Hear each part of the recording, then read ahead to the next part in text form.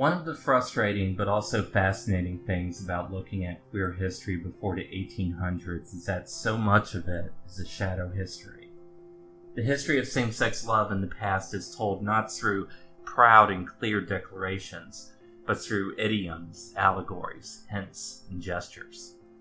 Many of these are lost completely or have had their true meanings obscured by the march of time.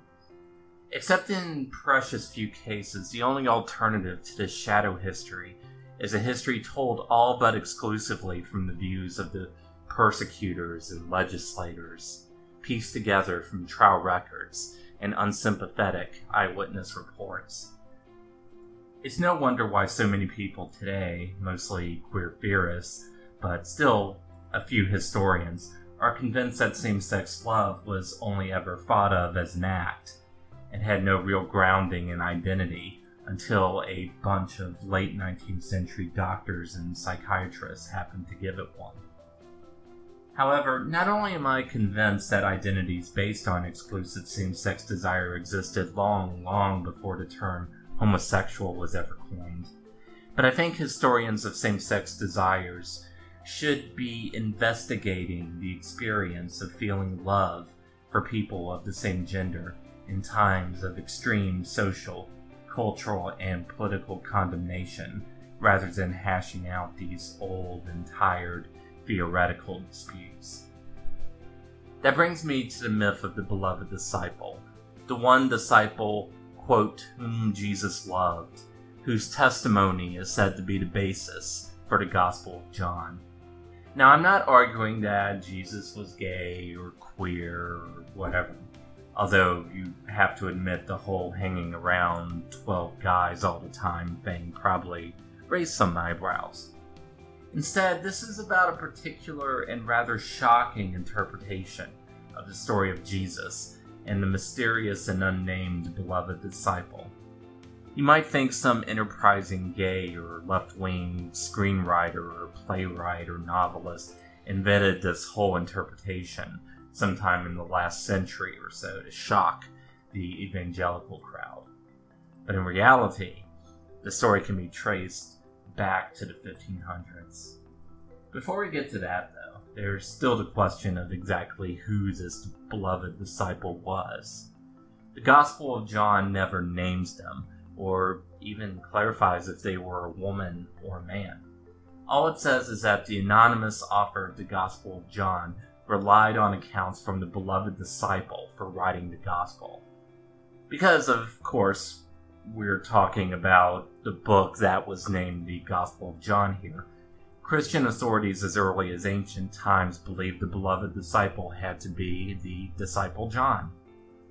Other traditions and modern series argue that the beloved disciple was actually Mary Magdalene, which brings us to the strange territory of the Last Temptation of Christ and the Da Vinci Code and Preacher.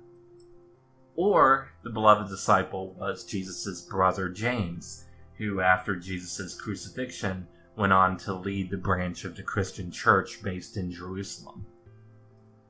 Whatever the case may be, there was more than one person in the 16th century who thought the beloved disciple was not only the Apostle John, but was also Jesus' lover. The first recorded account of this belief comes from the trial records of a friar named Francesco Calcongo, who was executed in Venice in 1550 on charges of sodomy. One of the accusations against him was that he claimed that John the Apostle was Jesus' catamite, a term for the younger and passive partner in a pederastic relationship. This in of itself is not too telling. Renaissance Italy is filled with extravagant claims of heresy, all because the printing press gave malcontents with the Catholic Church much louder voices and more knowledge about what pre-Christian thinkers and writers were like. What is strange is that not long after Calcongo was put to death, someone on the other side of Europe was saying something very similar. A spy and playwright named Christopher Kit Marlowe. If you're looking for a modern gay man in pre-modern Europe, Kit Marlowe is one of your safer bets. Of course, there are people who will deny that Marlowe was only into men or into men at all, because even now there are plenty of academics who will twist their logic into pretzels to deny such things. Honestly, anyone who read Marlowe's plays Edward II and Hero and Leander would just know that Kit Marlowe was really into men, and was proud of the fact. Another clue is that in 1593, Kit Marlowe was formally accused of heresy. A key piece of evidence dug up by prosecutors was a document lost to history, but which was apparently riddled with blasphemous concepts. Among them was the claim that the Apostle John was Jesus' quote, bedfellow. We don't know what would have come out of the trial for the simple and ugly fact that Marlowe was murdered less than 2 weeks after he was charged. Combined with the rather blatant homoerotic themes in Marlowe's work, as well as his broader themes of being a defiant outsider, this one blasphemous reference to the personal life of Jesus Christ speaks to more than just Marlowe's apparently flippant attitude toward religion. Not for nothing is Marlowe counted not only among the ranks of pre-modern gays, but also pre-modern atheists. While it's impossible to be certain, the trial records do suggest that Marlowe recognized his sexual and romantic desires, and thought that they placed him in a historic tradition he traced back to the subject of his most famous play, King Edward II of England, who according to legend received a red-hot poker up his rectum, in no small part because he favored the attentions of a man over those of his wife and Queen Isabella.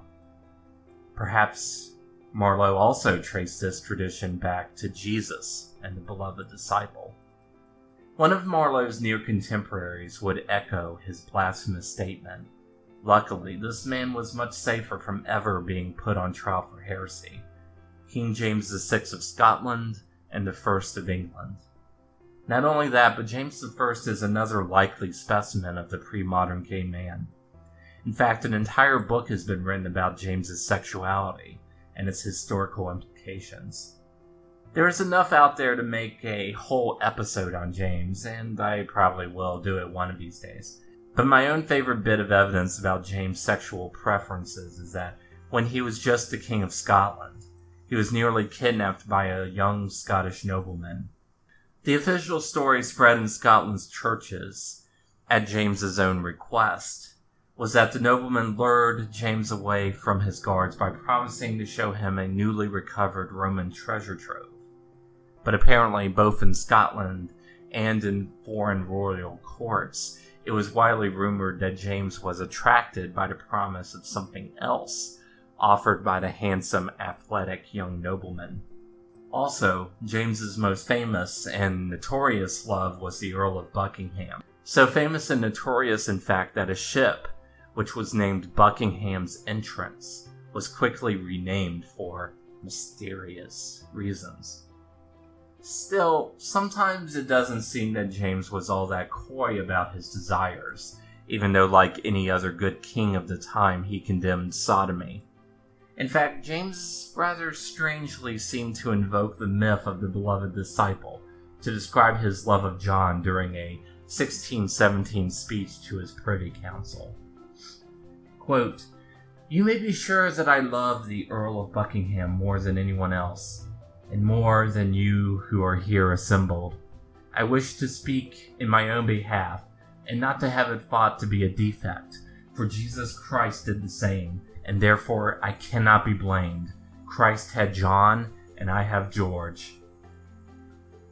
It's not hard to explain this away. James was not actually speaking about sexual and romantic love, and the fact that his remark echoes Marlowe and Calcongo, two men suspected of sodomy, is just a coincidence. But if it is a coincidence, it's really one hell of a coincidence. It's also really unlikely that James, who was extremely widely read and scholarly, was not at least aware of Christopher Marlowe and the charges that were brought against him just 2 decades ago. The wording here too, "For Jesus Christ did the same, and therefore I cannot be blamed," is intriguing. If it seems unlikely that James would illuminate the real nature of his relationship with Buckingham so blatantly to his council, then perhaps James knew his cue would not be fully understood, or even he did not care what they knew about his relationship.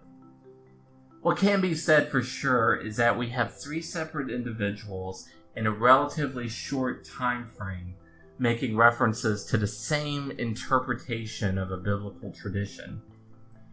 And finally, two of these men were widely known to not only historians, but their contemporaries for same-sex love. There is a possibility, or maybe even more than just a possibility here, that they weren't the only ones. That there was this tradition known at least, but not likely just, in England and Italy that held up Jesus and the Apostle John as symbols of male same-sex love.